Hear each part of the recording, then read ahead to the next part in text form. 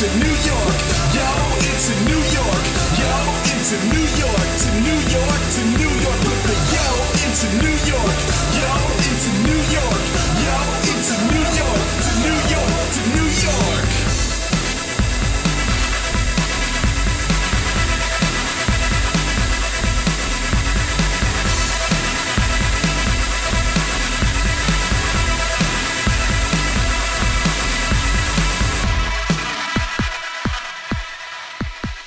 And welcome to Crash Chord's Autographs. Today, Matt welcomes the core members of Sin Factory Burlesque, producers and performers Mary Sin, Sarah Tops, and Johnny Caligula, and performer Dick Move. All hailing from New York, New York, the guests share their stories on how Sin Factory started and how each member joined the group. Mary chats about the other shows she's produced, including Original Sin and Epic Win Burlesque. Dick and Johnny chat about how they found their dynamic in sharing the stage as hosts, and they all share some of their favorite moments from performing at the Beer Baron in Washington, D.C., their self-proclaimed home away from home. And so, from the future of Sin Factory to their connections in the industry, here's presenting Matt Storm and Sin Factory Burlesque. And welcome to Autographs. I, of course, am Matt, a.k.a. Stormageddon, and I have the benefit of having Sin Factory Burlesque here today. All of the members that I adore, 3 of their producers and a performer. And why don't you guys go around and introduce yourselves?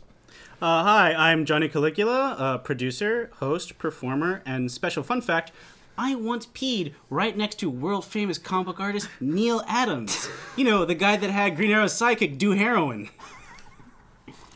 Okay. Tough act to follow. True. I'm Mary Sin, one of the founding members and producer of Sin Factory and a number of other things, and I collect bizarre jobs. All right.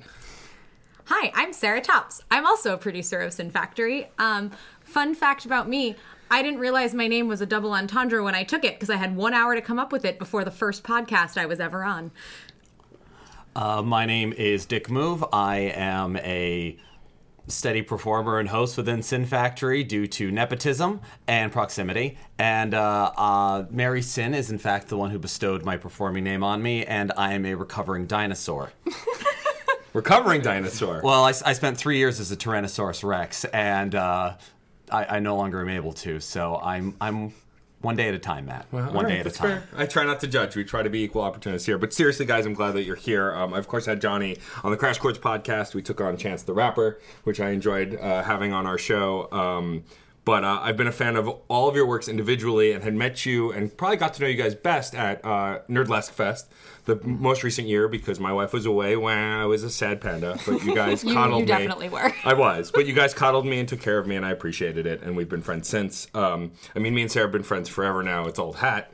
But I guess the best place to start with this interview is how Sin Factory came to be. I know, Mary, that you had produced tons of other shows like Epic Win Burlesque, and you had Original Sin, and so I guess maybe a little bit of your burlesque history and what led you to creating Sin Factory.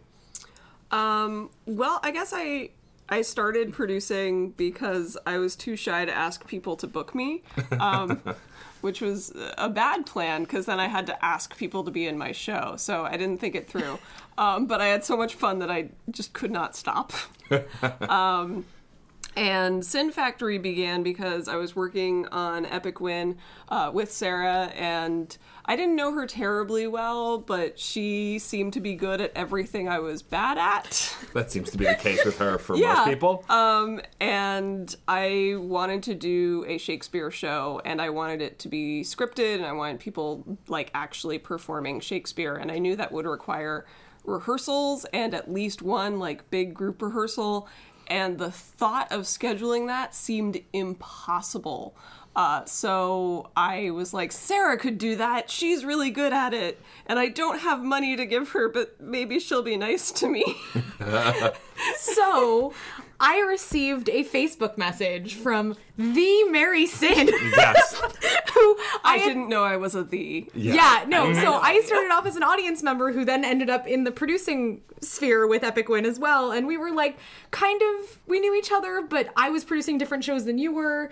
And so we kind of knew each other in passing. And I would like to point out that Sarah's path from audience member to producer was sort of the opposite emotional issue of Mary in that she couldn't not say, hey, I can do a better job than this person, and being told, all right. So she started working as a technician and then as a producer. It just kind of happened. Sorry, But so I get this Facebook message being like, hey, so I know we know each other from nerdy burlesque, but I want to do this, well, it's Shakespeare, and I don't know if you like Shakespeare, but like, I need to make a rehearsal or two, and I don't know what to do. And I'm sitting here on the other side with Dick going, okay, do I play it cool and say, well, maybe I could do this with you? Or do I just word vomit back via Facebook Messenger about how my degree is in Shakespeare on film? It's the thing that I am most nerdy about in all the world. And as an equity stage manager, this is putting together rehearsals is literally the thing that I do. Yeah, because it was literally like a group rehearsal. Yeah, it was one. Like, it was not, like, for you, it was not insurmountable, but it sounded terrifying to me. Yeah, I'm going to give everybody on the podcast one guess as to which tactic I went with. It was definitely the word vomit, and I think It was great. Because then we got to be like, oh my god, I love Shakespeare! Shakespeare's so good! Please! For the audio listeners, as this is an audio podcast, they both Sarah Tops and Mary Sin flailed like fangirls. Yeah. They haven't stopped wildly. flailing since. No. Yeah, no, that's definitely how that went. And so, was the Shakespeare show the first official Sin Factory show? I think it was, yeah. The name was even back then? Yeah, no, it was Sin Factory Presents Burlesque the first time. We did it at the Tank. Mm-hmm.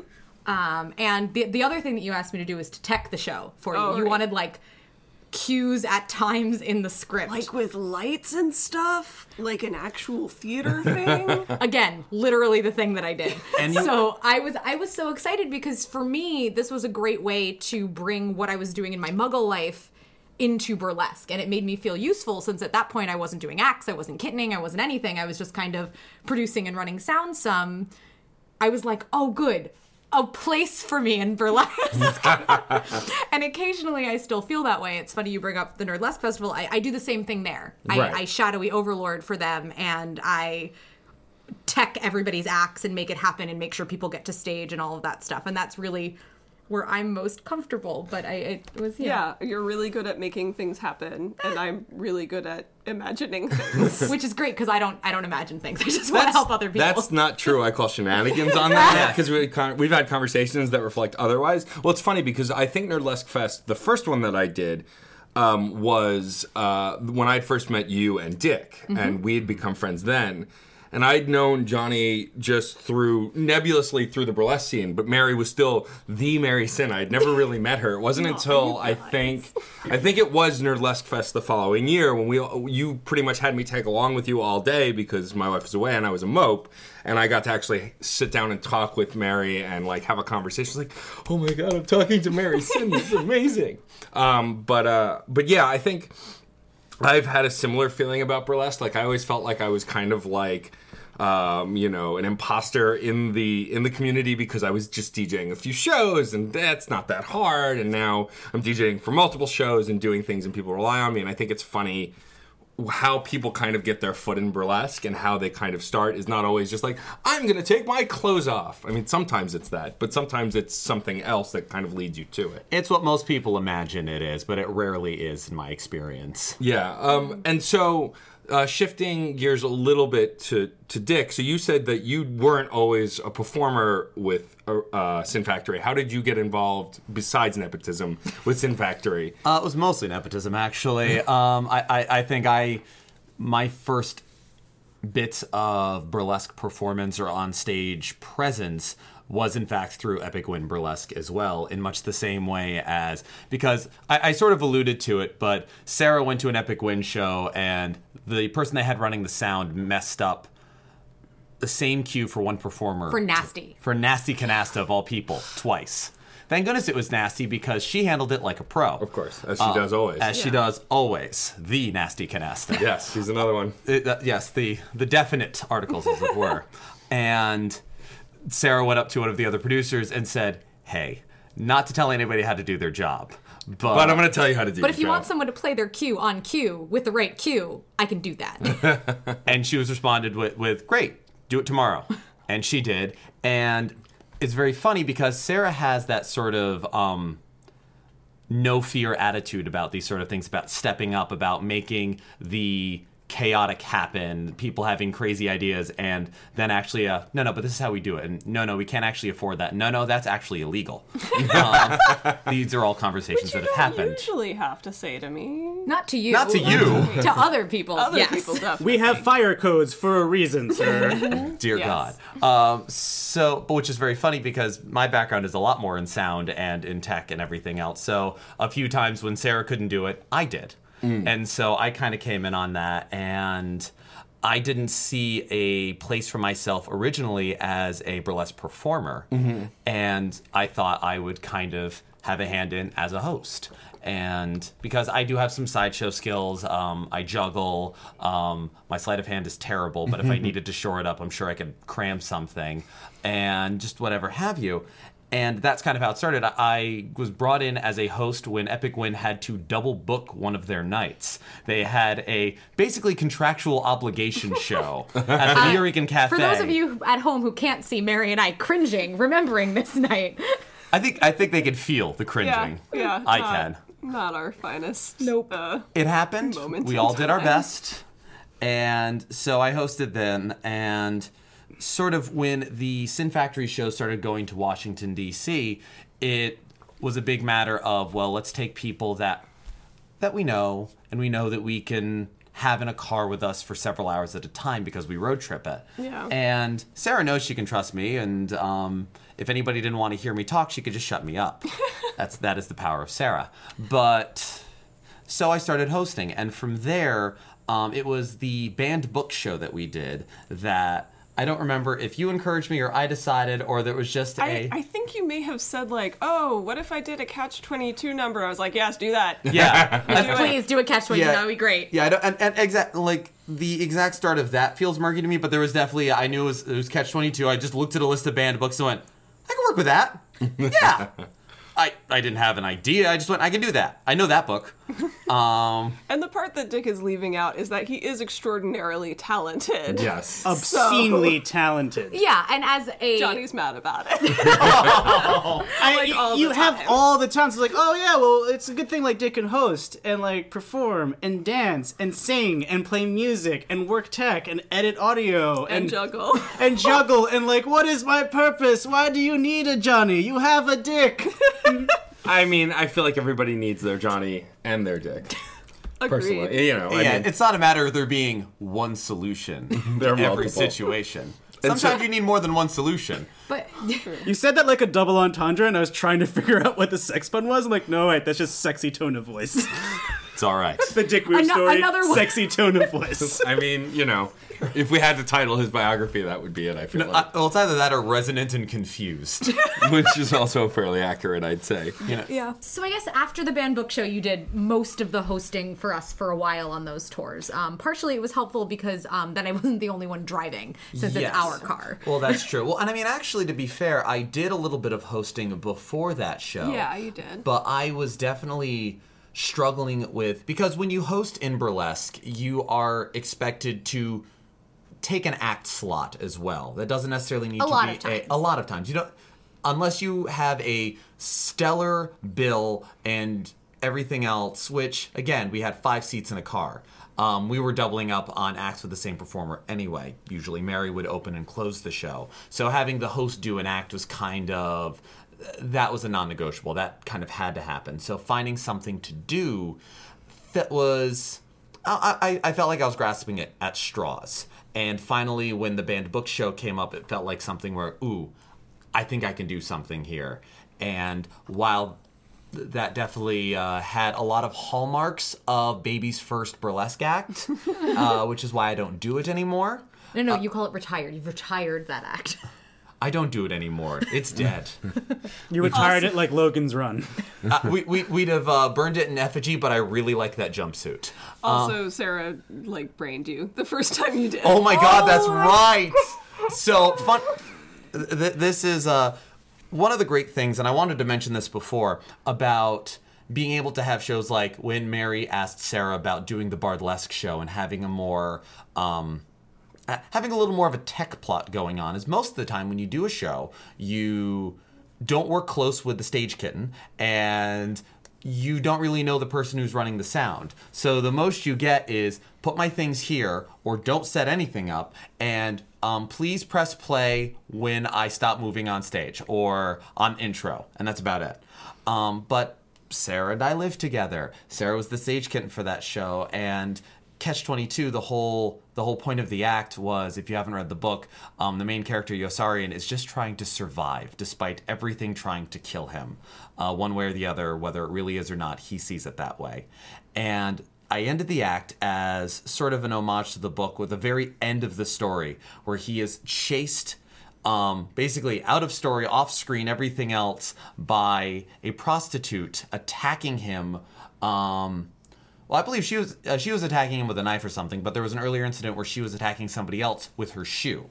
And this was a whole big thing. And so we end the act with Sarah chasing me around the stage with her shoe, like one heel on, the other in her hand. I'm going to interrupt you for 2 seconds here and mention that while Dick and I live together and are married and are wonderful partners in a lot of things, Dick does not let me see his acts before they go on stage, which means we had no rehearsal for this part. You can resume, dear.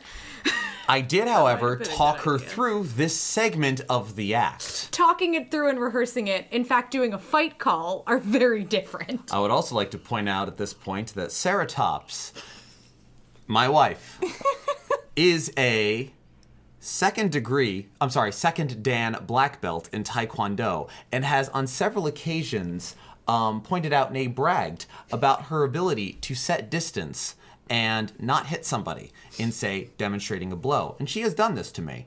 I can punch to within 1 inch of your face. At full speed. Yeah, but this was different. This was a shoe. You don't practice with those in Taekwondo. In fact, those aren't in the room. You take half a step back. And I also can't see it at home right now, but Sarah just did the most amazing blow and just stopped right in front of Dick's face. It was amazing. She backflip. Okay, anyway, it was great. Gotta love an audio medium. Thank you, Johnny. And so, the punchline has been spoiled, which is fine, because then we can take all the time in the world pointing out how we got here.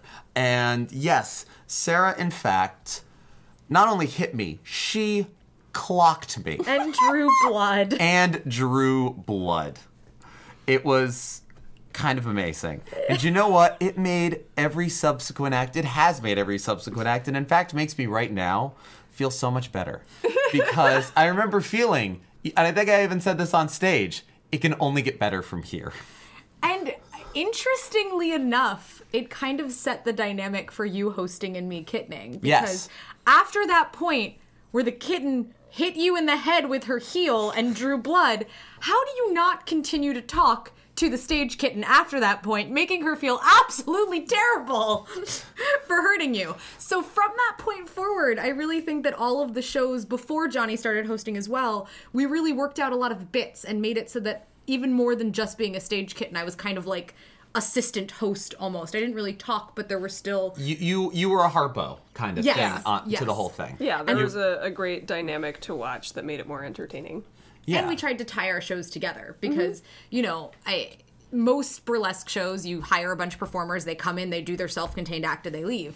We did the same thing, and then we got in a car for 4 hours. and we tried to amuse ourselves, and a lot of times that would be by coming up with bits and things to do about the show and pull the show together. And that happened even more once Johnny started hosting with us, too. It was much easier because before that it was me, Sarah, Mary, and up to 2 performers that we brought with us. We also worked with several DC performers, but there was a few more of that same, hey, we really like and respect you and can stand being in a car with you for several hours, and in fact would like to spend several hours with you in a car.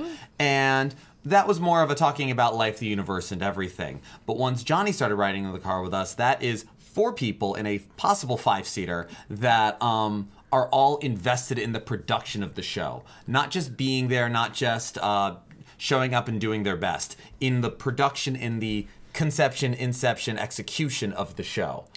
And so, Johnny, I know that you mentioned on the other show, on the Crash Course podcast, how you kind of got started in burlesque, but maybe tell the audience a little bit how you got started with with Sin Factory?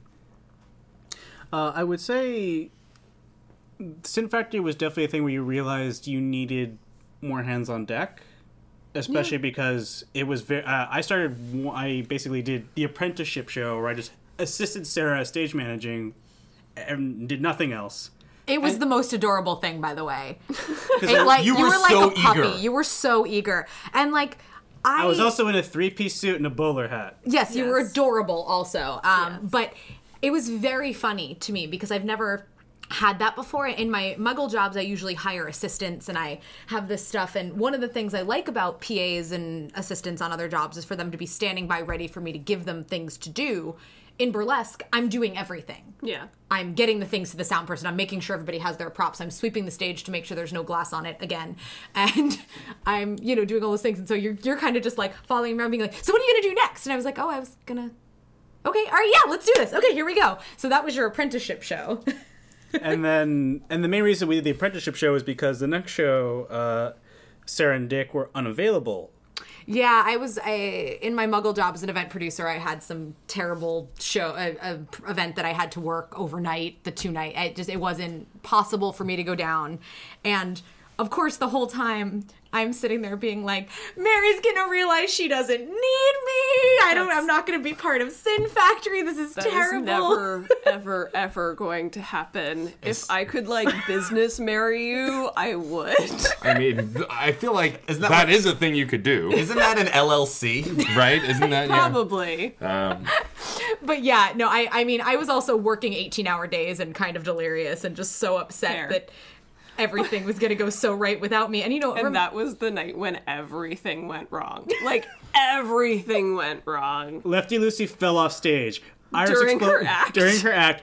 But Lefty being Lefty managed to play that off like it was a part of the act. Yeah. And we didn't realize she hurt herself until it was the ride back. And she was Yeah. like, no, my back is killing me. I don't have any painkillers of any sort. Can you please drive me directly to my apartment? Yeah. We were in a car for 4 hours with her, with a... Like in serious back pain. Iris Explosion also fell walking up to Magdalena Fox's apartment, which took her 2 hours to get to, involving a train never showing up, a cab breaking down while she was in it, the second cab, and then the fall. Then Magdalena Fox got a $90 parking ticket on the way to speeding DC. ticket. Yeah. I don't know. Car, beep beep. I don't know how they work. Car ticket. Car go bad times. Yes. Cop no likey. Orange paper. And Magdalena Fox was getting sick. Oh, and she had the full blown flu when she was driving. Yeah. As soon as the show was over, something swished in her body, and she just had the flu.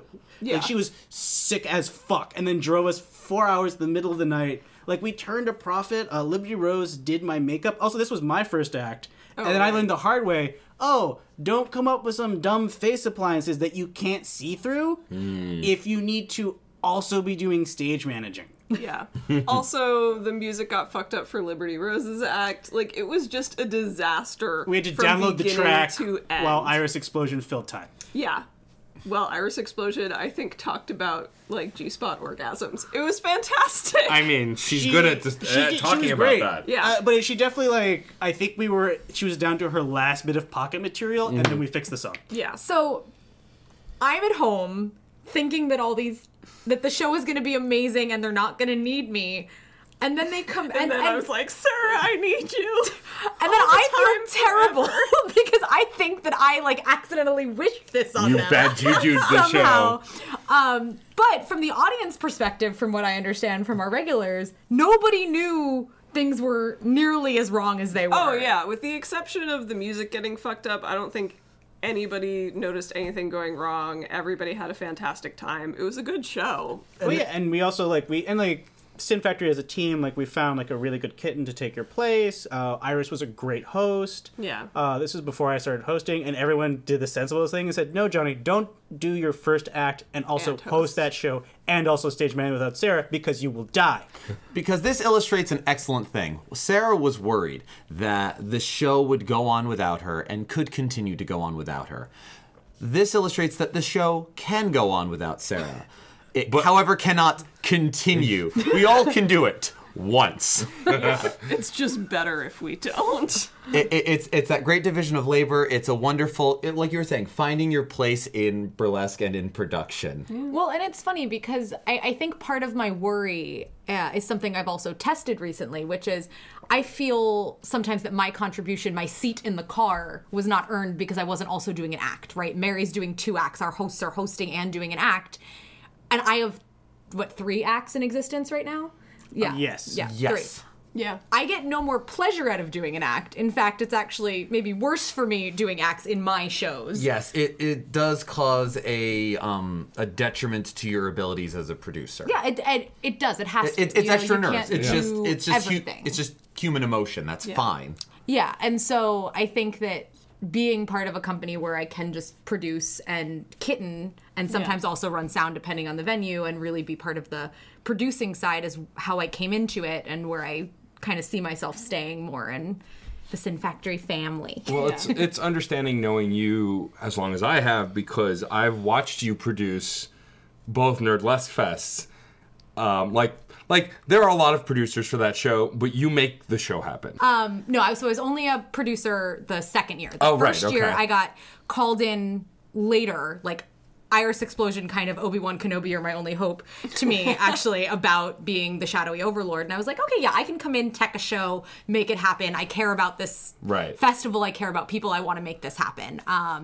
And then the second year, I agreed to work with Lefty and the team and be a producer. And then this year was actually very sad for me to have to step back a little more just because I wasn't sure what my time was going to be like and I didn't want to let anybody down. But I did sign on early as Shadowy Overlord again. Right. Which is the best title in... Oh, yeah, it's my favorite. You being a job shadowy title. overlord, though, you're pretty much a producer as far as I'm concerned, because you're still making sure everything runs and runs smoothly. Yeah. And especially the second year I did it, when I was also more involved, like you are... I watched you be everyone's go-to person for almost anything. If there was a question about the show at all, well, Sarah will know, or I'll go ask Sarah, or you checked in with everybody. I mean, you constantly checked in with me and the DJ both to make sure the sound was fine, that the lights were fine, and they were as fine as they could be with 2 other people in the booth with me. Yeah, and it's funny because some of that comes from the difference, I think, between how people think about burlesque production and live event production, right? So, as I mentioned, my Muggle job is as an event producer. So, to me, that's on-site event management, and it's having someone, and Mary and I talk about this a lot because you produce events as well. Yeah. And there is a difference between the person who hires everybody, comes up with the idea, creates everything, and then the person who is on site and makes it all happen. Sometimes it's the same person. When I'm producing events as a project manager, I am that person. I am all of those things, and that's why I don't sleep for a week before an event and then work an 18-hour day. But I do always work with a creative who comes up with things. In the burlesque world, it's really interesting because I think the first things to fall by the wayside are the technical and production staff. And, most burlesque producers are performers, right? I would say at this point in the scene, most are performers of some level. If they're not hosts, they're, whatever they are. So, yes, I think anybody can start their own burlesque troupe and produce, and it's great, and it's a great way to get yourself in shows and performing, kind of like what you were saying. You didn't want to ask to be on other people's shows and all that. But in terms of producing something on a larger scale, I think some knowledge of production and how things work and making things happen is necessary, which is why that Burlesque show, the first one we did together, was so interesting for me and something that I could find my way into because you didn't have that, right? You could produce Burlesque. You could cast it, you could pick the material, you could make it awesome, but what you couldn't do was up the production value to a point where people were going to want to pay the kind of ticket prices we were asking. Yeah. And the same is true of festivals. I mean, lots of people look at festival videos and they say, oh my gosh, look at the lighting of this. I was actually just watching Poison Ivy's winning act, and I was just... amazing. I'm just glad with Poison Ivory to have a short aside. She has not been on the podcast yet, but she knows I very much love her a lot, her and her wife. But I saw her debut with Wasabasco. I don't know that was her burlesque debut, but I know she'd been kittening and then she debuted with Wasabasco. I watched that first performance and went, she is going to run this industry. She's going to be a burlesque superstar. Just watching that first act and to see it come to fruition and for her to be winning awards and being a headliner and being just doing as well as she's doing is so gratifying to me because she's deserved it since I saw her first performance. And I tell her that all the time, and she's absolutely humble about it, but it's very true. Yeah, she's fantastic. And Hey, we've had her on the Sin Factory stage. We have. Yes. and so, and I do want to have her on the show, but anyway, I interrupted you. We were watching one of her that's okay. performances. I was watching one of her performances. It was the Beehoff performance, Right, of course, sure. Watching, we were talking about this before the podcast. It's really difficult to watch burlesque videos a lot of the time because they do not showcase what a wonderful act you're seeing. Yeah. When you have the kinds of production values that Beehoff does, it's not that. Yeah. I can enjoy watching a video where the lights come up beautifully and the sound swells and you can really correctly hear the crowd versus the music on stage and those kind of things. And to have a certain level of show, you need to have just technical people, I think. Yeah. And I think that most of the festivals, or any of the festivals that I am aware of, are doing that right. Yeah. And it's interesting to me that at a smaller level, there isn't more of that. Yeah. And that people aren't trying to, raise those production values. And to that count, too, we don't have a lot of troupes in New York anymore. Yeah. It's a lot of individual performers. And one of the things that I love about our tour is we were able to make it feel like a troupe because we had that thing. I think one of my favorite moments was during our Star Trek show where we opened with the bridge of the Enterprise. Everybody was out there. We made it like the beginning and like the ship crashed. Mm-hmm. And that one little tiny thing tied the show together. And in talking to all of our audience members, they loved it. They thought that was so fun. They thought that we built the show around that. And, Yeah. And no one could tell I had a fever and almost called in sick. Yeah. correct. That was a hell of a Because weekend. we were all together, we were all up on the stage, and we had actually rehearsed, like, when we crash, which direction are we going to fall? Right, because you have to And shake it's- in the right yeah, direction. You have to. Yeah. Classic Yeah, and Star I think Trek we even shape. went like right and then left and then Yeah. right and then we fell and then the lights flickered and Yeah, and it was a small thing, but it really does add to the show. And it was a very funny thing that we slowly discovered because to us, as you mentioned, Sarah, there really aren't many troupes in New York. And in festivals, when people come in from outside, you see those group numbers, you see those troupes happen. But just by the very nature of how many people are here, how much, hustling for work, whatever else, and trying to schedule time, everybody is kind of a unit unto themselves that every now and again, like, kind of pairs off for certain things, depending. And we came with that mentality when going to DC. And so we had the people that we always had just by very nature of producers or whatever else. And we'd rotate people depending upon schedules or who had acts or anything else. But the people in DC saw us as a singular troupe. so they would ask about the people that weren't there. Yes. For a little while, Lefty Lucy and Charles Stunning were our two, I think, like go-to go-to people, yeah. So it would That usually was the car. that was the car, and then pre-Johnny. And then Yeah. even after, we'd have one of them. And so people, if Lefty wasn't there, they'd go, oh my gosh, where's Lefty Lucy this time? Is she okay? And we're like, oh yeah, she just didn't have an act for the show. Or like, oh, Charles Stunning, yeah, no, she's not really performing all that much anymore. Like, it just, they saw us as a troupe, as a group of people that came down, and we, have regulars. Yeah. Yeah. People who, come out to every show. Well, yeah, and I think I've noticed that too. Working for a variety of different producers, it's like there are certain producers in New York who have a shtick and they do their show every month or every 3 months, whenever it is. And then there are producers, I feel, who just put on a thing, like they just get as many people together as they can, and it's a show showcasing individuals, which is fine. But it's nice. Like, I've met some groups now who are trying to make troops within New York and are trying to pick themselves up from a very small starting point. And I think that's important to the industry because you need this. The thing that I've loved about burlesque since I joined it is it's very welcoming and inviting for the most part. I've made this miracle of being able to get along with every producer in New York, I think I can safely say, which is an impossible task. I've Yeah, heard. wow. Congratulations. Yeah. I think I mostly manage it by being reasonable and being nice. I know it's crazy. But in seriousness, I think it comes from a place that I've always felt that I was outside the industry for such a long time, and that everyone repeatedly tells me that it is very difficult to find someone to just play the music and be technical savvy without being, either a pain in the ass at the venue or stuck up or like, just, not into it. And I think that's like, it was always strange to me, like no one's being a DJ in burlesque. Like so many shows need a sound guy. why is there not someone just devoted to that show doing that job all the time? Unless, of course, it's like you guys where you have a producer who will always play sound for your shows, or you switch the role or whatever it is. And so I just think it's really interesting that the troop mentality is really great because you can cultivate those positions in those places, like you were saying, which I feel like either the really large groups or even the really small groups have less of. Yeah, I think the real problem with troops in New York is it doesn't matter if there's one person in your act or 17, you get paid for one act slot. Yeah. And that, unless that fundamentally changes about the way that producers are paying their acts, that it's really difficult to do things as a group. Sure. I think a really good example of this is last year's Winter Burlesque Blitz.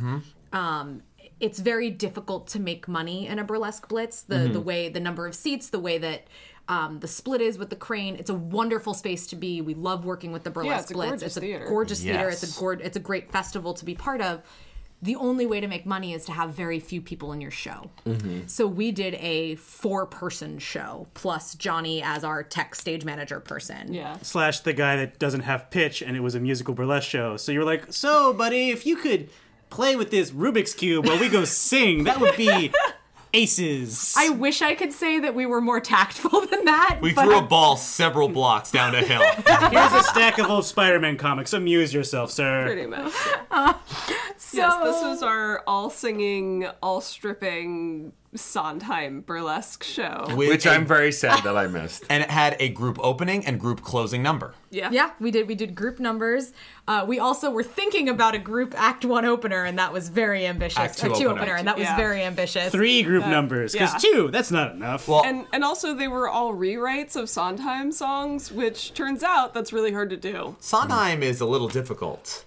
To do anything to change it Who would have seen that coming? is more exponentially difficult. Yeah, and so we had a lot of fun with it, but it was a 4-person cast. It was Yeah. Mary, Dick, me, and Charles Stunning. And it was great because everybody did 2 acts. 2 acts. An act 1 and an act 2. Except for me, and I was the kitten, and my through line led to a double act that Dick and I did at the end. Yeah. You were there in my slot. Like, kind of the, Yeah. you know, Mary, Charles, and I did each a slot in both acts, and you were with me in that one. So you got to, that's where you did, that was your first act. Yeah, Yes, it was. that was my first act. Yeah. And so it wasn't just and that it had to be that small for several practical reasons. Not just the fact of if we hope to make any money doing something like this, the Burlesque Blitz, it needs to be small. Also the idea of scheduling, of time, of getting everybody in one place and rehearsing, doing a musical rehearsal, doing dance choreography, and I mean, there's only so rehearsing. many people who can step touch in our living room. It's not that big. and even with recording Charles doing the choreography so that it could be sent around and we all had a video to work off of, and throwing all of this together ourselves. I mean, honestly, it was beautiful hell. I think it's the perfect. It was beautiful hell. Yeah. Oh yeah, because you were also like the musical director. I was the musical director for that one. So Yes. as the producer, I just got to be like, this is one of those rare times. I'm glad he's more talented than me, because otherwise I would have so much fucking work to do for the show. Right, and You were still very jealous. Oh, I was so jealous because it wasn't about me, but I was like, it's okay. My turn will be the Doctor Who show. we needed you for Sondheim because there again, it's that fact of there's only. As talented as people can be, and as talented and wonderful as everyone at this table, all 5 of us are. No, you're included in this. But the fact is, with that in mind, you only have so much energy to go around. Yeah. And certain tasks spend more of that energy than others. Yeah. And it's different between people, too. Yeah. Right? Yeah. Going on and doing an act for you is not nearly as much energy as running around stage managing, producing. Whereas Yes. for me, it's exactly the opposite. Yeah.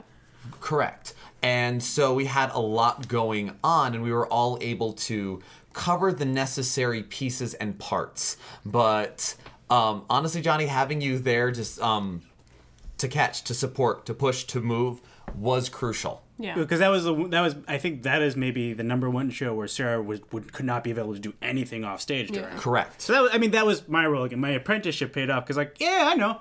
In case the thing breaks, I'm over here. Yep. And I mean, a thing that we kind of glossed over was once you started really being part of Sin Factory, you and Dick did a lot of co-hosting as well. Yeah, I think my favorite photo of you two co-hosting was the Marvel show where you were Foggy Nelson and Matt Murdock. yes, which Yes. one? Which I enjoyed, and having had before that point seeing the preliminary run of Dick's Daredevil act, which I really loved in an Avengers show that Charles Stunning produced. It was just I like seeing. I don't also see a lot of duo hosts. Like a lot of hosting, I see it more now. Like Nasty Canasta and Sapphire Jones host a lot together, and I'm seeing a few other producers doing that too. But for the most part, it's usually a single host. So was the hosting together because they had a good dynamic together, or simply utility, or both? Well, I mean, the easy answer is they didn't want to fight to the death. But the actual answer, Mary, you can take it yourself. Well, I think, I think the first time we got them in a room together, they just fell in love, and it was like this bromance for the ages. I'm sorry, what did you say? We were too busy making out. This is why we're sitting across from each other, not next to each other. This really cuts down. Man, I mean, Mary and I just want a business we marriage. could just We're just stare staring at at each other's eyes, just To be mouthing "I fair- love you." To be fair, I do have to, admit that Dick is a little bit of a burlesque man crush slut because, like, True. we fell in love at Nerdless Fest the first year I went, and then more so the second year. And I think also me and Johnny had a little bit of a connection at the second year as well. So I think you're both really burlesque man crush sluts. This is They're also easy why I to let love. Mary induct me into polyamory. I was like, yes, all the crushes forever and Everyone ever. loved me. I really like the idea of being inducted into polyamory. Oh yeah, there's Like, there's a ritual. ceremony, like a knighting. Which is like, how many dicks are there? I mean, it depends. There are at least 3 hoods per head. At least. I'm leaving that one alone. But anyway, so this is what the car rides down were like. I imagine so. So yeah, we kind of had to put that dynamic on stage and let everybody else enjoy it. Yeah, to answer your question, yes. To unpack that question, yeah, the fact of there is a wonderful, easy dynamic between myself and Johnny. I think the first time you hosted was because I couldn't go. Yes. And it was much the same as, I feel like a lot of people's first time doing something on stage and in a companies like this, it's like, somebody's sick, somebody can't do this, somebody's on fire. It's We the need a 42nd thing. Street story. You get up there, you get on there, kid, it's Broadway. And so he started hosting, and then it turned into a thing of, okay, the 4 of us here, it essentially breaks down to 2 couples, and it's kind of a, well, I don't want to tell my partner not to host. They like hosting, and well, there's nothing wrong. And the 2 of us being like, well, I don't want to step on your toes. I mean, you do a good job and everything. And so wait, what if I were Foggy and you were Nelson? Yeah. Or Murdoch. I'm Foggy. Yo, Nelson, we don't know anything about Daredevil. That's just what Daredevil needs is 2 Foggies. Season 3, the 2 Foggies. Right, exactly. But just that same idea of like, well, there's nothing wrong, then there's certainly precedent and everything else. If you're able to share the space and share the time. I think for a little while there we actually did it where I would host the first half, you would host the second. Yeah, and I think what the show where I remember specifically was like, you know what, we should do more stuff on stage together, hosting-wise, was we did the Doctor Who show, and I was the Doctor, and you were Captain Jack, but you Yes. only came out for a couple of bits. Yes. And the thing is, we've recorded a bunch of our shows on my iPhone, and I often, much like like any great craftsman, I look at the tapes later, and then I'm like, that was a mistake, that wasn't funny. And like the Doctor Who show, I'm like, Dick and I should have co-hosted instead of him only coming out a couple of times, because those were the best parts. And I realized we could, and we take turns. One of us will take lead, one of us will be sidekick. It's never the same dynamic every time, which I really like. Yes, and especially because all of our shows are nerdy shows, and something that one, if not all of us, are nerdy about in whatever amount. And it kind of allows, and because Johnny and I are such pop culture consumer whores, and how, just about any property that we're doing a show about, one of us will know a great deal about, or work to learn a great deal about it by the time the show happens. That's a Sarah Top skill. I was going to say, that's a me skill. So last year we did a whole bunch of shows that I knew nothing about. God love you. Everybody else wanted to do them, and I was like, no problem. Tell me a character to be. Tell me several episodes of a thing to watch. So sometimes our drive down was also educating Sarah about Star Trek, or The Simpsons.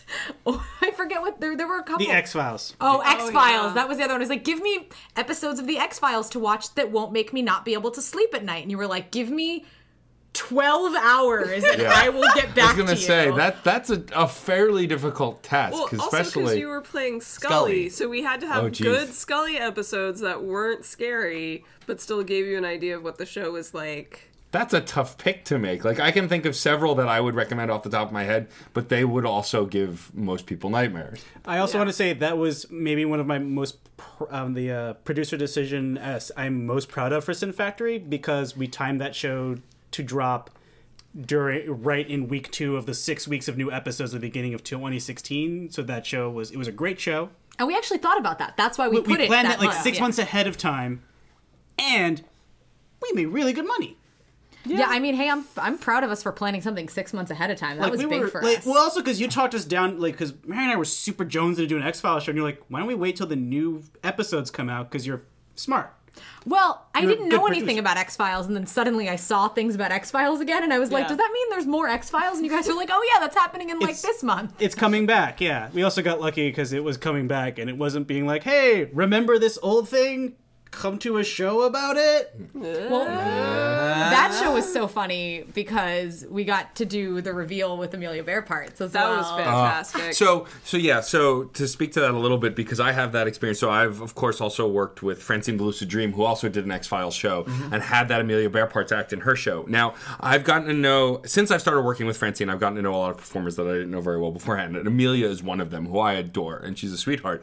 I had no idea she had a sister, and so when I'm filming at Joe's Pub, this X-Files show, that they, often I'll DJ the Parkside Lounge shows, but because Joe's Pub has a DJ that has to be a part of the show, Francine, who I love, will ask me to do something else, and I'm happy to do it. And I had never seen that act before. I had never seen any of the X-Files shows she had done previously, and so when that reveal happened, I'm literally, my mouth is agape, because I thought, wait, where's the mirror? Where's the special effect? How is this working? Why is this happening? And I was so confused. So the act that we're talking about is Amelia Bearparts was the alien hunter that can turn into whoever he kills, or I guess he can turn into anybody. Anybody, yeah. And so she had a twin sister. Has. Well, Has. Yes, she Yes, has. has. Good news, they has. both survived 2016, everybody. And so her twin sister came out as Samantha, and Amelia Bearparts came on with a mask of the actual actor who played that character originally. Stabbed the Samantha character, and then did a striptease, took off the mask, and looked exactly like the person she had just killed. Because they're identical Because twins. they're identical twins. Yeah. It was amazing. And that was the first time they had ever done that act, and the first time they had ever actually tried to look like each other.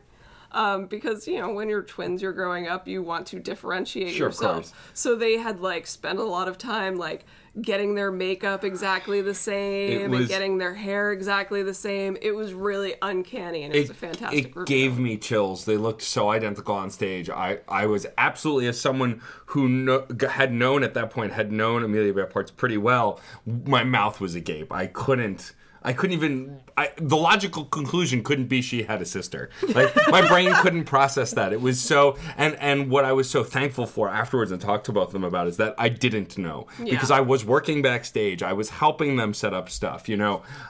I could have easily been, that could have easily been given away, but So somehow, you mean like we just did to all the listeners? pretty much, yes. But I liked having, as someone who's a part of a show, still having that wonderment, and is why I love Burlesque. Yeah. Like, I think there are performers who I watch and I go, you're a beautiful performer, and that's a beautiful act, and I really like it. And then there are performers who just leave me speechless. Yeah. And both performances are great. It's just how I interact with them. It doesn't often have anything to do with the performer, because there are tons of talented people in the burlesque scene. It's mostly how I interact with acts. Like, I think for me, and you guys can tell me since you've been in the industry for a while now, there are acts that I find that are sexy, that actually turn me on, that are attractive people doing attractive things. But more often, it's not just because an act is sexy, it's because something in the act is specifically interesting or intriguing that Yeah. does it for me now. Like me as someone who's DJ'd and DJ'd a ton of shows and hosted a few shows, I can't just watch a performer and go, oh, you're really hot. This act turns me on. Like there's got to be something else to it. Otherwise, I'm just enjoying it like I would enjoy any other piece of art that I like. Do you guys find that your tastes in acts have changed as you've seen more and more? I think my tastes have stayed the same. I've just gotten maybe a little bit more jaded. I've been doing this for 11 years. Oh my God. And I remember when I started, I didn't think there could be a bad burlesque act. I didn't know that was a thing. I was just so excited to see like people just finding new and interesting ways to take their clothes off. And I was going to a show every single week, and it was always a surprise, and everything was always exciting. And this was also back like before there were a million burlesque performers. There was really just a small amount of people who'd been doing it for a very long time, or maybe not very, but like a few years. So they all really like knew what they were doing and were really on top of it. And I thought, at most, it's a 5-minute act. How can you do a bad burlesque act? Right. Now I know. I know exactly how you do a bad burlesque act, and I've seen a ton of them. And maybe there were bad burlesque acts back when I was first seeing them, but I was just so excited about this new thing.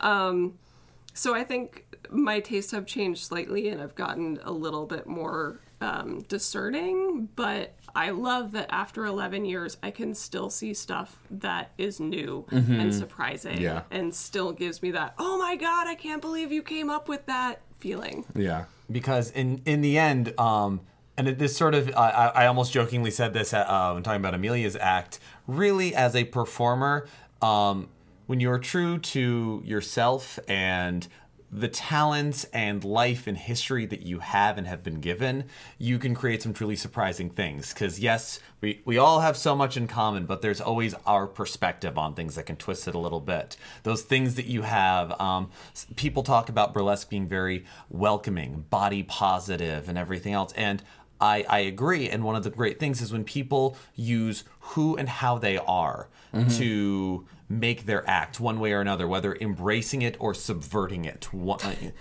I'm just remembering I debuted a Poison Ivy act last month or 2 months ago or whatever, and one of our he's company member, I would say, Bare Anatomy, came up to me and was like, oh, so I see what you did there. You subverted like every burlesque trope. I was like, oh shit, is that the thing I did? I guess I'm jaded and I'm bored of seeing the same. Oh man, yeah, you're right. I did. Instead of doing a glove peel, I just bit my gloves off really fast and like, okay, yeah, interesting. So to your question, the answer is I think that the more that you do it and the more that you're in the community, I find myself being bored by certain things. But I am also constantly surprised. I do really enjoy going to shows and seeing great work that people do. That said, to the other part of your question, I'm really boring and vanilla and very rarely get turned on by things I see in public. So I'm going to sell you out here a little bit. The opposite of Johnny Caligula. My catchphrase, I didn't expect that to do it for me. Yeah. Well, yeah, I think we talked about that a little bit when you were on the show before, that your love of burlesque kind of led from a place where you just were really into burlesque, and that transitioned pretty smoothly to you performing burlesque. And I think that's really interesting as someone who has still not performed an act, hasn't had many ideas for acts, and have been yelled at to do those acts. I have a stage fright thing, but it sounds like you never really had that. Like you're comfortable with yourself, which I think is really interesting, because I know we're all nerds here, and so a lot of nerds start out with, I don't know, I'm really shy, and nobody likes me, and I can't do a thing on stage. But it sounds like you didn't have that. And so, what was that transition point for, watching to doing? I think the thing is, I have anxiety, I have social anxiety, but I have this weird thing where I really love public speaking, and I feel oddly comfortable working a crowd, which is weird. No, I feel the same way. It's a very funny thing where one-on-one feels very odd. That can be anxiety-inducing. I don't know what to say. What if something goes wrong? What if this? What if that? But you put me on stage in front of a crowd and give me a microphone, or even turn the microphone off. I'll still be louder than the room. And there is this odd, freeing sensation. It is terrifying. It still is. But there's this odd permission that already exists between the person on stage and the audience. And different audiences will challenge that. And as we've gotten comfortable with our audience in DC, some of those people, heckle a little more, call out a little more, but it becomes a back and forth. And it is a very interesting thing. And that you said that I definitely feel that same way of like, There is fear, there is worry, there is second guessing and overthinking, but kind of once you're up there, whether it's because you're hosting and you have the mic, or it's your act and the music's playing, what are you going to do? Stop? Yeah. Well, yeah, I mean, I think, so I've had, at this point, limited experience hosting, and the first show I ever hosted, I still can't remember. I remember getting on stage, and then it blacks out, and then I remember getting off stage. So I was told I was funny, I was told I did a good job, which is great, but I literally can't remember anything I said or did. Subsequent shows, I have, but that first show, like, it was the fear and anxiety and adrenaline took over, and then it was like lizard brain speak stuff. Yes. That's how it always is for me on stage, which is why I still need you to send me my act videos so I can, Yes. look at Also, them. I remember actually that debut act I did with Mary, which was the number where I had my eyes covered because I was the Corinthian from Sandman, so I had to make teeth eyes. But I remember getting ready for that show, and the stage fright I was nervous about it, but like it kind of just turned into this adrenaline rush akin to doing cocaine to the point where like I'm just pacing in the venue for like 10 minutes just burning off this adrenaline so I could sit in a chair so Libby Rose could do my dumb face makeup so I can be blind. It honestly is sort of channeled terror in a way. Yeah. Like learning to channel that gives you power. Yeah, but I think it's also different for everybody, right? Like for me, I started kittening long before I did acts, right? I will kitten, I will ad-lib, I will go-go dance and have zero stage fright, zero anything. That is just me being me, working a crowd, like being a host, doing those kind of things, and I don't even think about it. How I made my transition from audience member to performer, somebody dropped out of a go-go set and I needed a go-go. I said, bring me some stuff so I could be naked and shake. Like, the being more naked in public was never the problem for me. For me, it was the creative part of making an act and doing something like that. And even still, I black out. I don't know. I think different things can trigger that for different people. I mean, I grew up basically performing. I grew up in a theater family, but the first show I was ever in, I was 3. So Was that the show that had the onstage orgy? that was when I was 4. So your parents waited. The mother sin were like, she's not ready yet. Oh, she's 4 now. Now she can be in super sexy. What play was it? The one about Charlemagne? Yes. Well, it's not, Pippin? it's about Charlemagne's son. It's called Pippin, and it has an orgy scene on stage. I was not in the orgy scene. I played a child that he adopts later on. After the orgy. After I've the settled orgy. down from orgies. Yes. Dad asked me to settle down. I'm adopting this baby. It kind of. Adopting this Mary. I'm adopting this baby. So I went on stage before it even occurred to me that would be scary. So performing was never scary for me. I did get scared when I started producing. I produced some theater when I was in high school. Same thing with directing. So if I can get up on a stage and do some art that I have worked on, I am happy, I am comfortable. There is nothing that can go so wrong that I cannot fix it. Try and talk to me before a show, and if I don't know you, I don't know how to talk to you. Afterwards, I'm like, well, you saw some weird, deep inner part of me, so if you still want to talk to me now, great. Absolutely. I am so much more comfortable after I've performed. That's also how I met you. Yes, true. Right after you performed. Well, and Trial by fire, as it were. It was also insanely intimidating because it was a Coney Island show, so that the act ends with you topless, no pasties, covered in your chest in fake blood. And I was like, oh, cool. I have to come up to that girl after the show and be like, hi, I'm that guy from OK Cupid. What's up? Do I suck? I often ask that question when I meet people for the first time. Do I suck? Because I always think I suck. Inflection is post. everything. Every Sin Fast post show. Punctuation is also important. Punctuation is important. But it's also funny to look at these things and think about all these aspects of a show. And one of the big things that I'm noticing in this conversation is also the idea of spontaneous versus premeditated. Mm-hmm. And I am terrible at premeditated. I have to be spontaneous. Podcasting, spoiler alert, I don't use scripts in any of my shows. Bullet points sometimes, but never scripts. what the fuck have I been reading? We That's a menu. we don't trust you, so we gave you a script. Thank you. Because you'll say anything. Yes, I will. But when it comes to certain things, I'm very premeditated. Like when it comes to DJing, I'm meticulous about building playlists and cues and songs.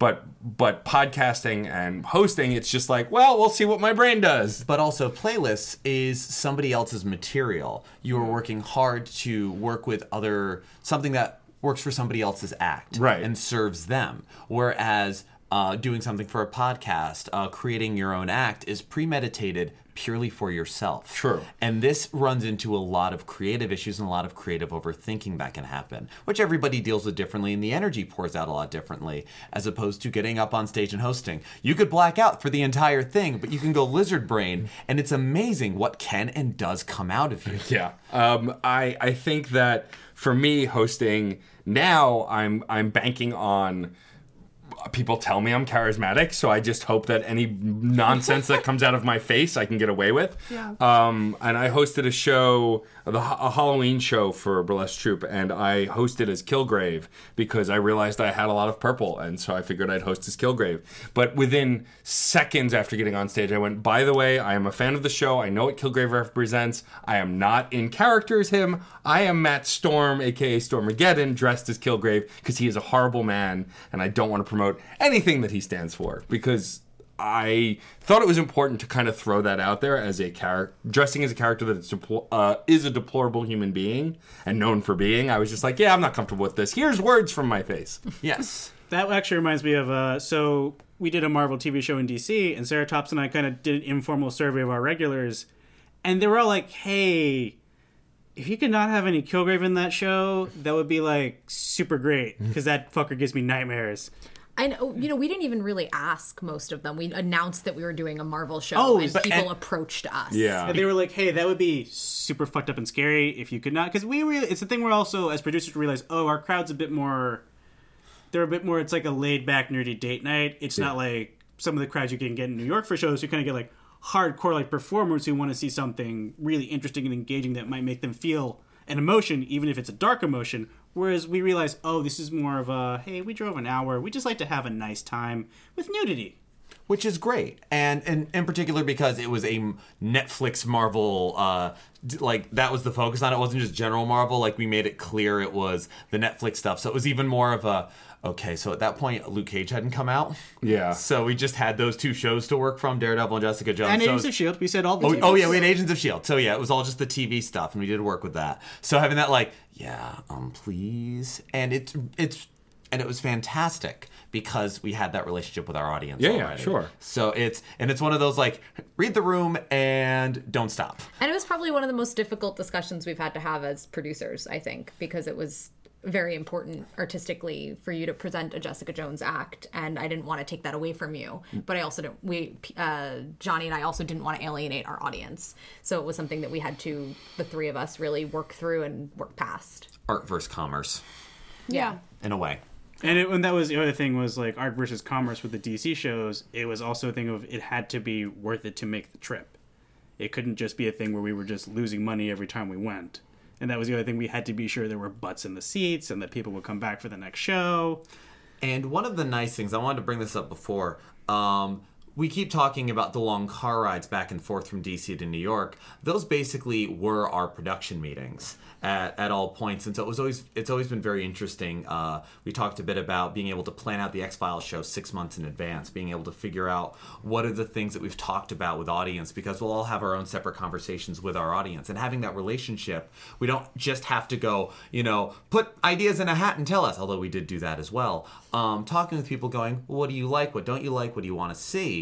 and being able to kind of have that time together before shows and after shows to go, well, what did people think? Or what do people want? And Well, that said, also, I think one of the things that's really special about our DC shows is something that was and is special about OC as well, in that it involves the audience in a way that other shows don't typically do. I think that we have a lot of regulars at our DC show who come because not only can they see a great burlesque show, but they can hang out with the performers for a couple hours afterwards. we And usually really, close the bar. yeah, we always close. Yeah. We get kicked out of the upstairs, then we get kicked out of the downstairs, and Yeah. close the bar. And the first OC I ever was part of, I was like, I have been training for this. You have been training me to be part of this.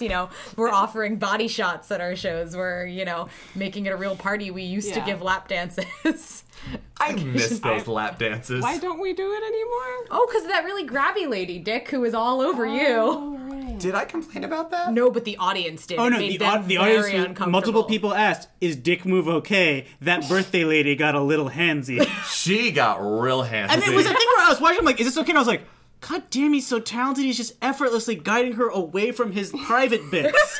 It was that they were like, Dick Move can move. That son of a can move his dick real well. That's her whole thing. Well, we keep talking about that Marvel Netflix show that we did, and I feel if we're telling stories and little factoids inside things, it would be amiss to not mention that was the show where the audience got not one, but 2 bits of tasteful sideball. In both my Daredevil act and Johnny's Punisher act. Because I inherited a thong from Bare Anatomy because it was too small for his gigantic, absurd, ridiculous porno dick. And while I do not have a giant, ridiculous porno dick, honey, you're very kind. I'm very happy with things. I do have a disproportionately large scrotum. You can edit that out if you want. No, I don't really edit that much. I'll edit the necessary stuff, but that's staying in. Fantastic. Yeah. No, because this does become a problem in terms of Sideball. of sideball and burlesque underwear that fits. Because you get jock straps, you get fun little things like, oh, this is cool. This fit, because I'm a beanpole of a human being. It's like, this fits fine here. All right, let's Dance. Yeah, let's move my body in any way possible Sideball. and see if the ball pops out. You know, like those Looney Tunes cartoons where they shove everything into that closet and then close the door as a trap, so when somebody opens it, there's just like several rooms of sports equipment that flies out at them. That happens with balls. Well, but I think the best part about the sideball was you didn't notice, Dick. No, I didn't. So he was hosting. He did his act. And continued hosting. And everybody in the audience is looking at him like, it's right, and he's gotta know. We can see that. I was hosting as Matt Murdock. I am method. I couldn't see shit. Because, well, for one thing, the sunglasses that I purchased to be Matt Murdock, they're that perfect red, circular, everything. They didn't. They were too light. They were too clear. So when I had them on, you could see my eyes. And so I put a whole bunch of black makeup on them, which meant you couldn't see through them. And it was that kind of thing where, because again, I don't want people noticing like, oh, your eyes are moving around, you can see things. We got it to like a nice compromise of Fall off the stage. Yeah, I'm not gonna fall off the stage. I could see shapes. I could see it's like wandering to the bathroom at night before your eyes have adjusted. That's what I could see, and there wasn't really much of a breeze. So tasteful sideball. And I was dressed as Agent Carter, the other show you forgot we also had to work with. And Agents of S.H.I.E.L.D. style, yes, you're right. And I was gonna go fix it, but I didn't really want pictures on the internet of Agent Carter down on her knees, moving aside Matt Murdock's jockstrap. That didn't seem like a thing that I wanted. And that definitely would have gotten on the internet. That's true. May I say I respect this woman's integrity to the core. But the stage manager in me was like, oh, go fix it. It's just my husband. I can, nope, not gonna do that dressed like this. Nope, She didn't say anything. She didn't even give like a you might want to adjust or don't you feel a breeze or something. There was no. But it makes for a funnier story. And at that point, they'd been looking at it for like a whole minute. It's like for a at that penny. point- Yeah, exactly. The next thing I wanted to ask about before we wrap up is kind of, so you've talked a lot about Sin Factory, and burlesque in general, what's the future of Sin Factory, and do you guys see for yourself as a troupe, future productions, things you're working on, stuff that you want to do, that kind of stuff? Like, Sarah, I know you just recently started performing more regularly you did an act in the DC show. By the way, the photos of your Captain Cold were probably one of my favorite things, only because you had both the essence of the TV Captain Cold, who is a giant cornball and I love, as well as the old comic book one. So for those of you at home, he's posing in the corniest fashion he possibly can. Referring to we're Johnny, talking of course. about Johnny. By the way, Johnny Caligula loves all obscure B, C, and D list supervillains. If you have superpowers and all you want to do is go into a bank and steal those bags of money with the dollar signs on them, you are my homeboy forever. True. But I'm curious to know, as I'm also only recently knowing about Sin Factory, I've known some of you for longer.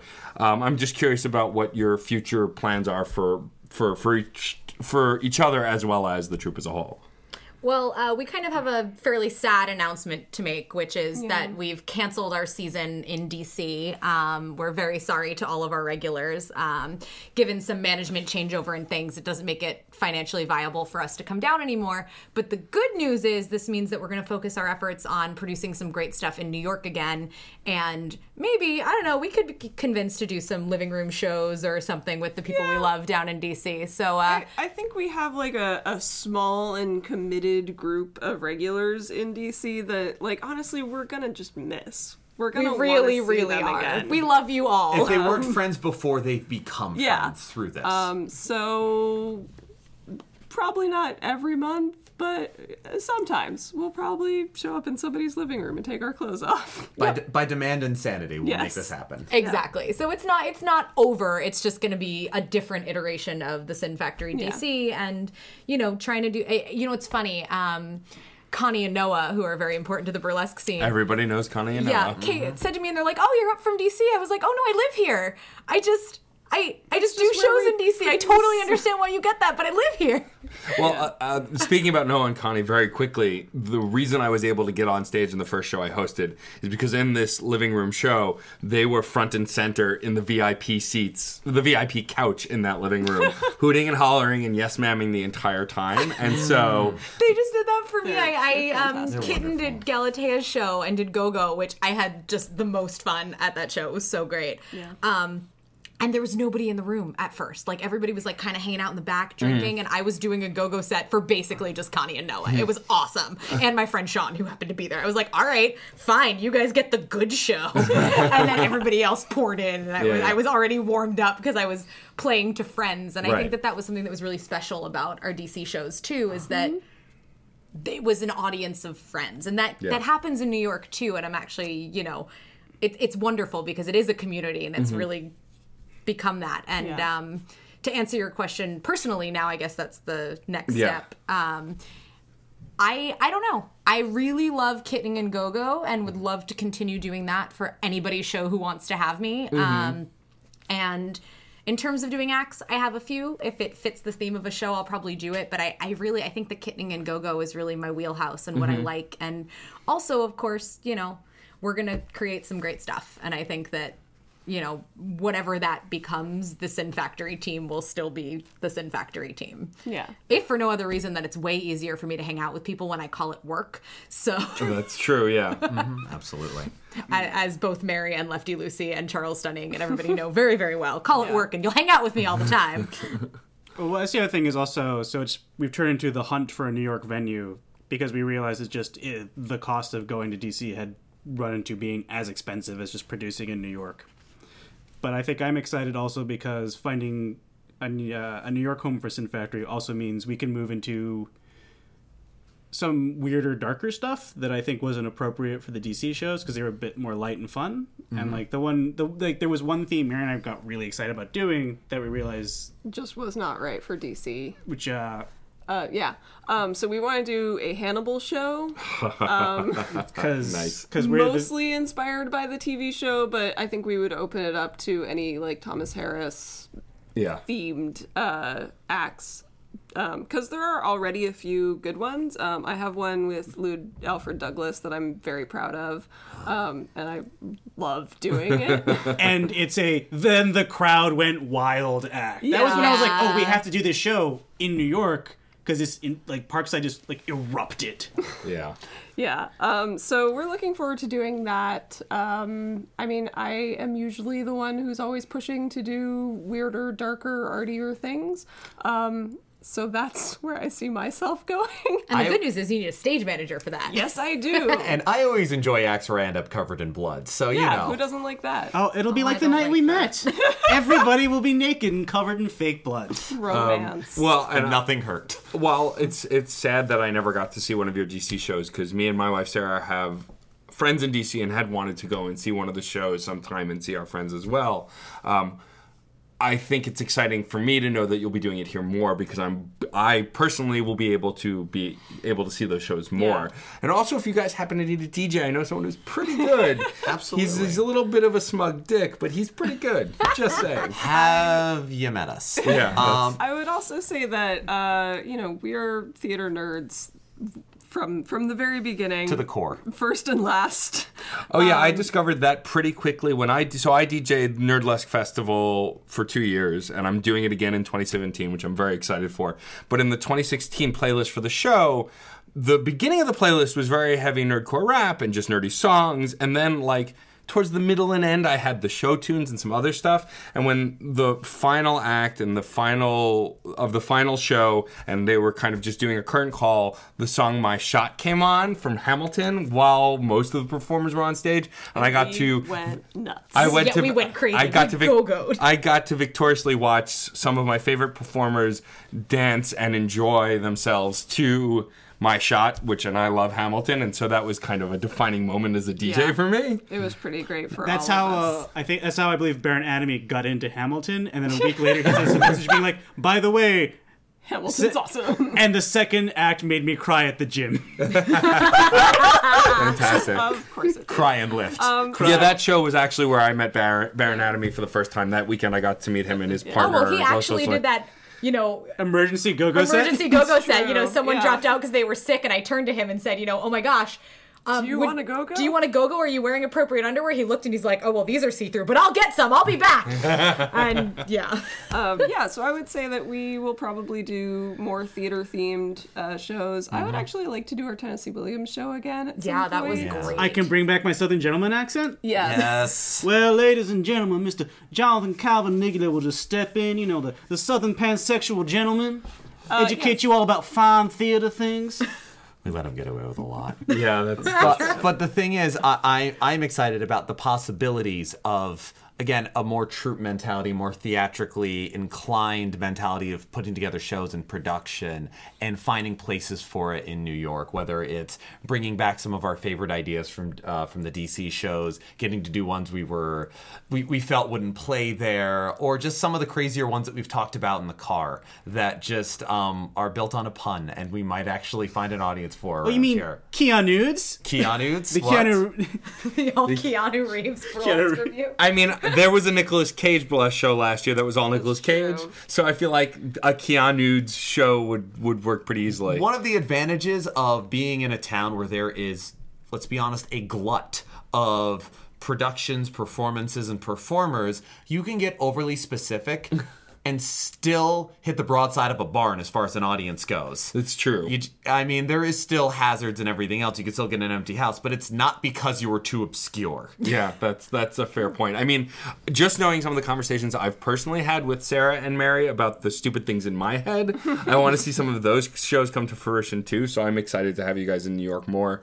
And one of the driving forces for me wanting to have you guys all on the show was because I got so close to you last year at Nerdlesque Fest, and I know how your brilliant minds work and how talented you are, and I wanted to share that with my audience because I think that's important. Thank you. Because I do, as Dick was saying, there is a glut of performers in this town, and I've met wonderful performers from all over and have partnered with some amazing troupes. But Sin Factory is something that I've always kind of watched from afar and seen photos and always wanted to be a participant as an audience member more. And so I'm excited to have you guys in New York more as well. I think it'll be really cool. Well, if we do another OC, you'll definitely have to come to that too. Yes, for sure. Yes.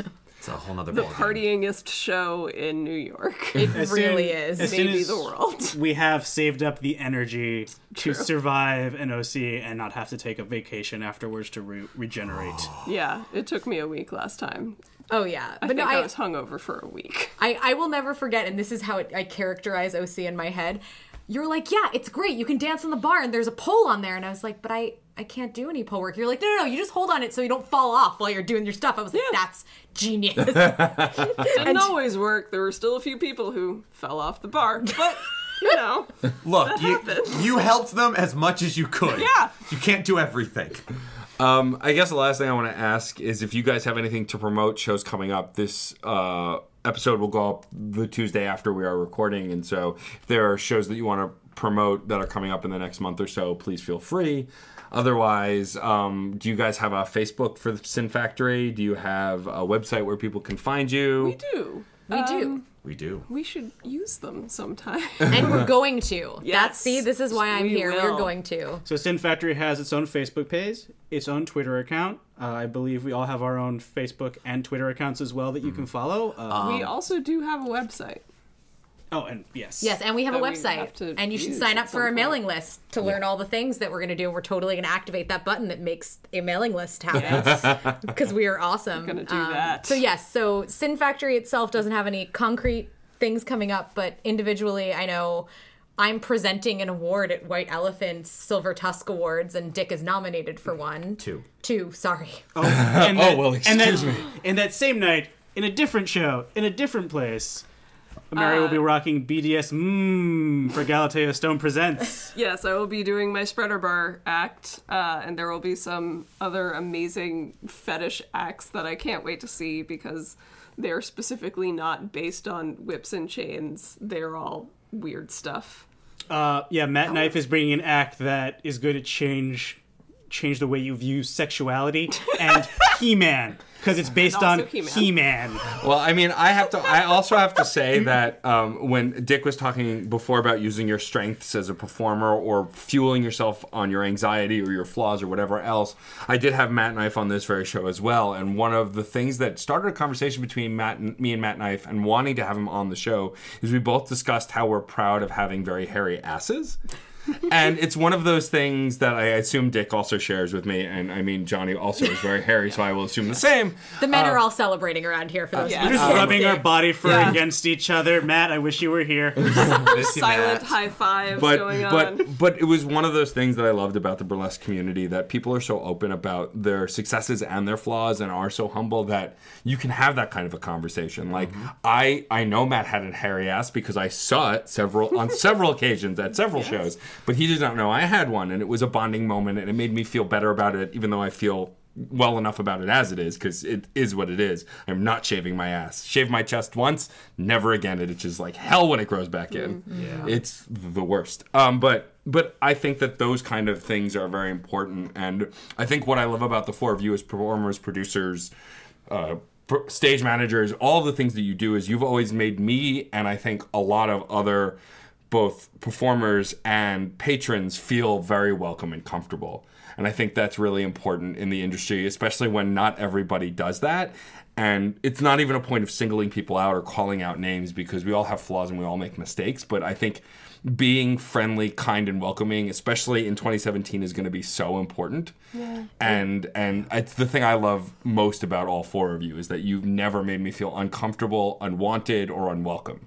And I think that's really important in burlesque and just in general. Yeah, Well, that's wonderful to hear. Yeah, I'm really glad to hear that. I think, at least for me personally, coming from the sphere of being an audience member and not only getting to meet my heroes, but getting to become really close friends with them and have them at my damn wedding. Oh yeah, there are moments where I'm sitting across having lunch with Nasty Canasta, and I go, in my brain, oh my god, I'm having lunch with Nasty Canasta. Oh my god, I'm having lunch with Nasty Canasta. It's We still so do hard that. to be cool. Like, Yeah. Charles Dunning and I once were with Nasty after a Sin Factory show, and we're just at the jukebox, just putting in some 90s Nirvana because she asked for it. And then I looked at her, I'm like, oh my god, we're hanging out with Nasty. She's like, I know. we go back to the table? He's like, yeah, we gotta be cool. Be cool, Johnny. Just deep breath. Play more music that she asked for. Okay. I think she still likes us. Yeah, and coming from that sphere, it's really important. We remember people's names. We recognize people who've been at our shows. And, I remember for me as an audience member, that was really amazing to come to a show that wasn't just, go to the stage door and get an autograph from somebody famous. It was even the audience members, especially the audience members, are part of the community too. Yeah.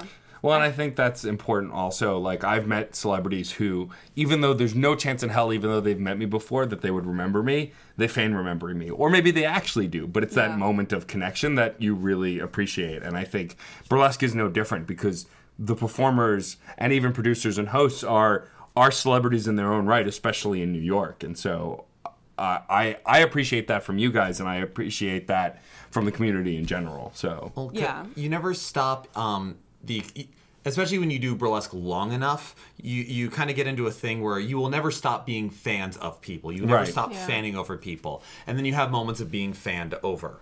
And it's this kind of interesting thing where it's like, okay, you can choose to separate those and forget about it and like ignore being fanned over or whatever else. But just remember that it's all a matter of perspective and it's all everything else. And so taking that little extra thing to, even if you don't remember the person's name, remember that you saw them like a few months ago. Yeah. And like even just try to reconnect or remembering their name or anything else. It's not a huge effort, and it goes a long way because, like you said, you know how it feels. And it's that sort of welcoming and that sort of community. You don't have to go on stage and wear sparkly things to be a part of the burlesque community. Although you don't have to go on stage to wear sparkly things also. I feel like that's very true as well. I don't wear very many sparkly things, but that may change in the near future. I can. We've all been cutting off Mary. What have you been trying to say? Oh, God, I barely remember now. As a performer, I've always really enjoyed the connection between the performer and the audience member. I've always really been into theater that happens all around you and creates like an experience that you're really a part of. So doing Original Sin in a space that was not much bigger than this living room, I would almost always have acts that started with me walking through the audience.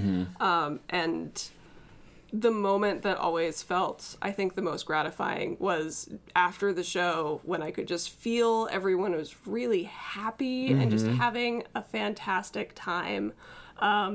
Especially like in the last big recession, that was kind of when OC really hit its stride and became like a clubhouse for people, because everyone needed it. They needed somewhere to have a cheap beer or a lot of cheap beers and just forget what was going on outside.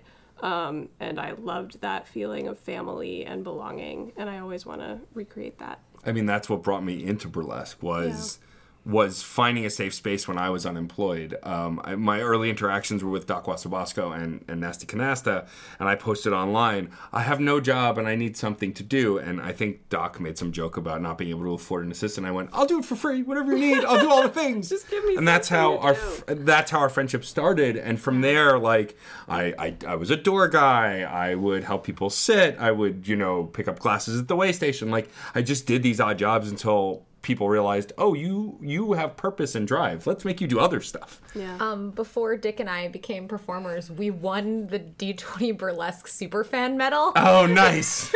Excellent. That's a coveted award. It is. We went to maybe 11 out of the 12 shows that year, and just Anya made a home for us. And we kind of felt the same thing too at Epic Win, and that's where I started working, and that's how we met and all that. But it's really important, I think, and unfortunately, we might need OC more than ever.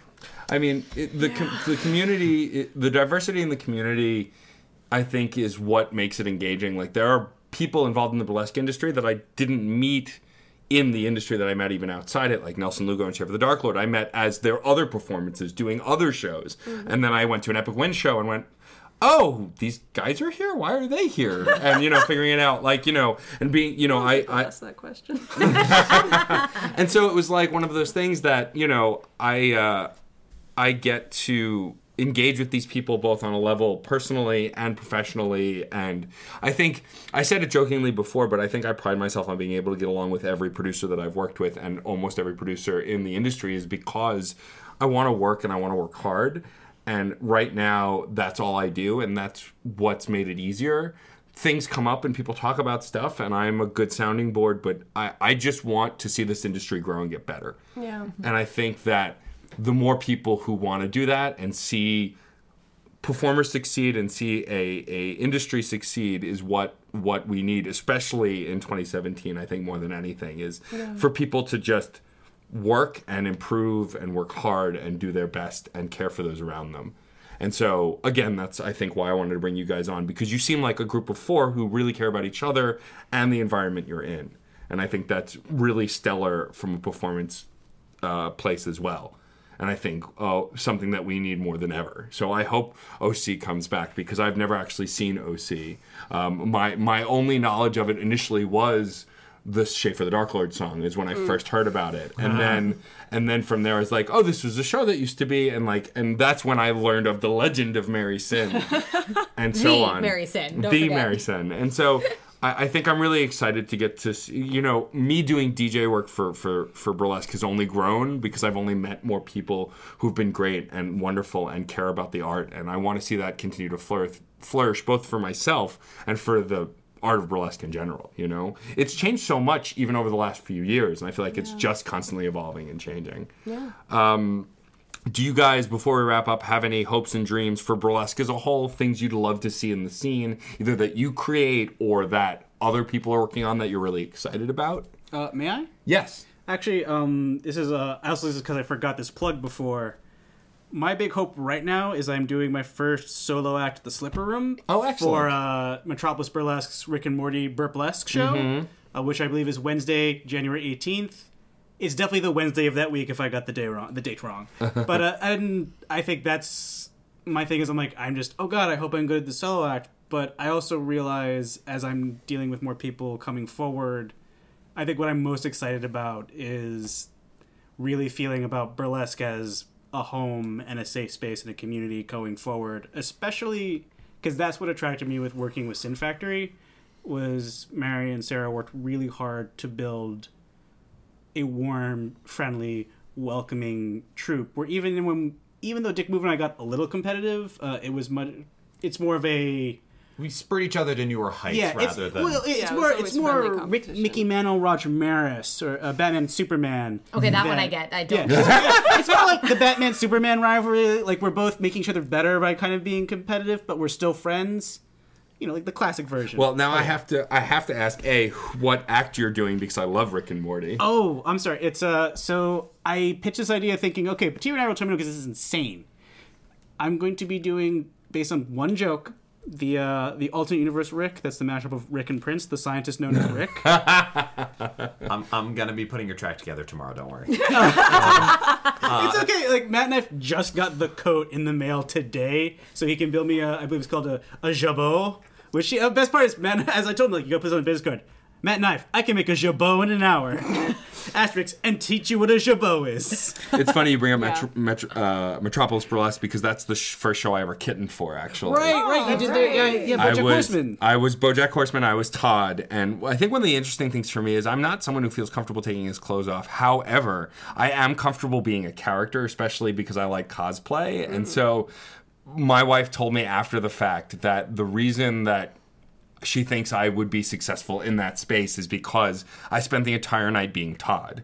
Like, being Todd. Like, I wasn't me being Todd. I was Todd. Yeah. And I got to actually have a wonderful moment for one of all of our I assume, our favorite people. Heart Crimson was there, and they were my Diane. And so, it's just, again, the community nurtures you to try new things, and I felt comfortable being Todd on stage, who also, after that season had come out as, asexual, and so I didn't have to be sexual on stage. I could be the character, and, I still dropped my pants anyway because it's a burlesque show, but, Solidarity. Yeah. Well, there's a difference, I think, between dropping your pants and trying to be sexy and taking your clothes Right. off. Yeah.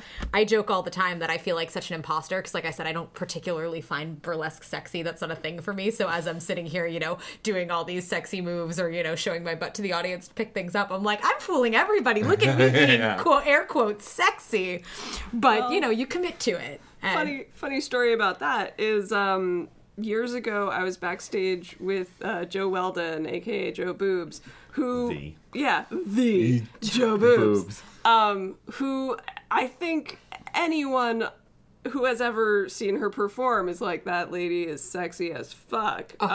She was a club stripper for God knows how long. Like, she's fucking hot as hell. But she said kind of the same thing. She's like, I always feel like I'm getting away with something when I'm turning somebody on. Like, haha, sucker, you think I'm sexy. I'm like, what? Have you never seen yourself?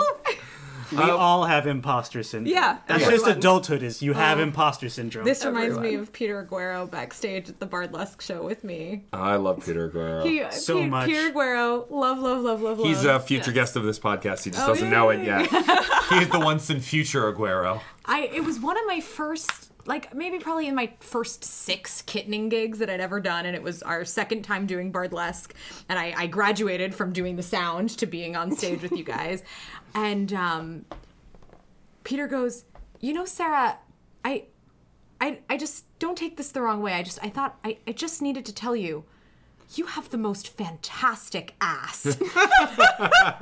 And I just looked at him very surprised, because this is, one of my first times kind of naked on stage, being like, wait, what, really? I kind of thought my boobs were I never really thought to look. Oh, thank you, Peter. That's great. That's great. Yeah. Well, it's just like Matt complimented my ass, not even having seen it outside of clothes. He gave you the best compliment. What was his compliment to you, Dick? Well, he said several things about my ass. Was it the one where I show my ass like a gay man? Yep, that's the one. Which Buster Bridges one. definitely mentioned when he was hosting the show you were kittening. He had to make sure to tell the entire audience, I'm loving this because of Dick Moves, but... Excellent. Thank you guys again for coming on the show. I really appreciate it. Thank you for having us.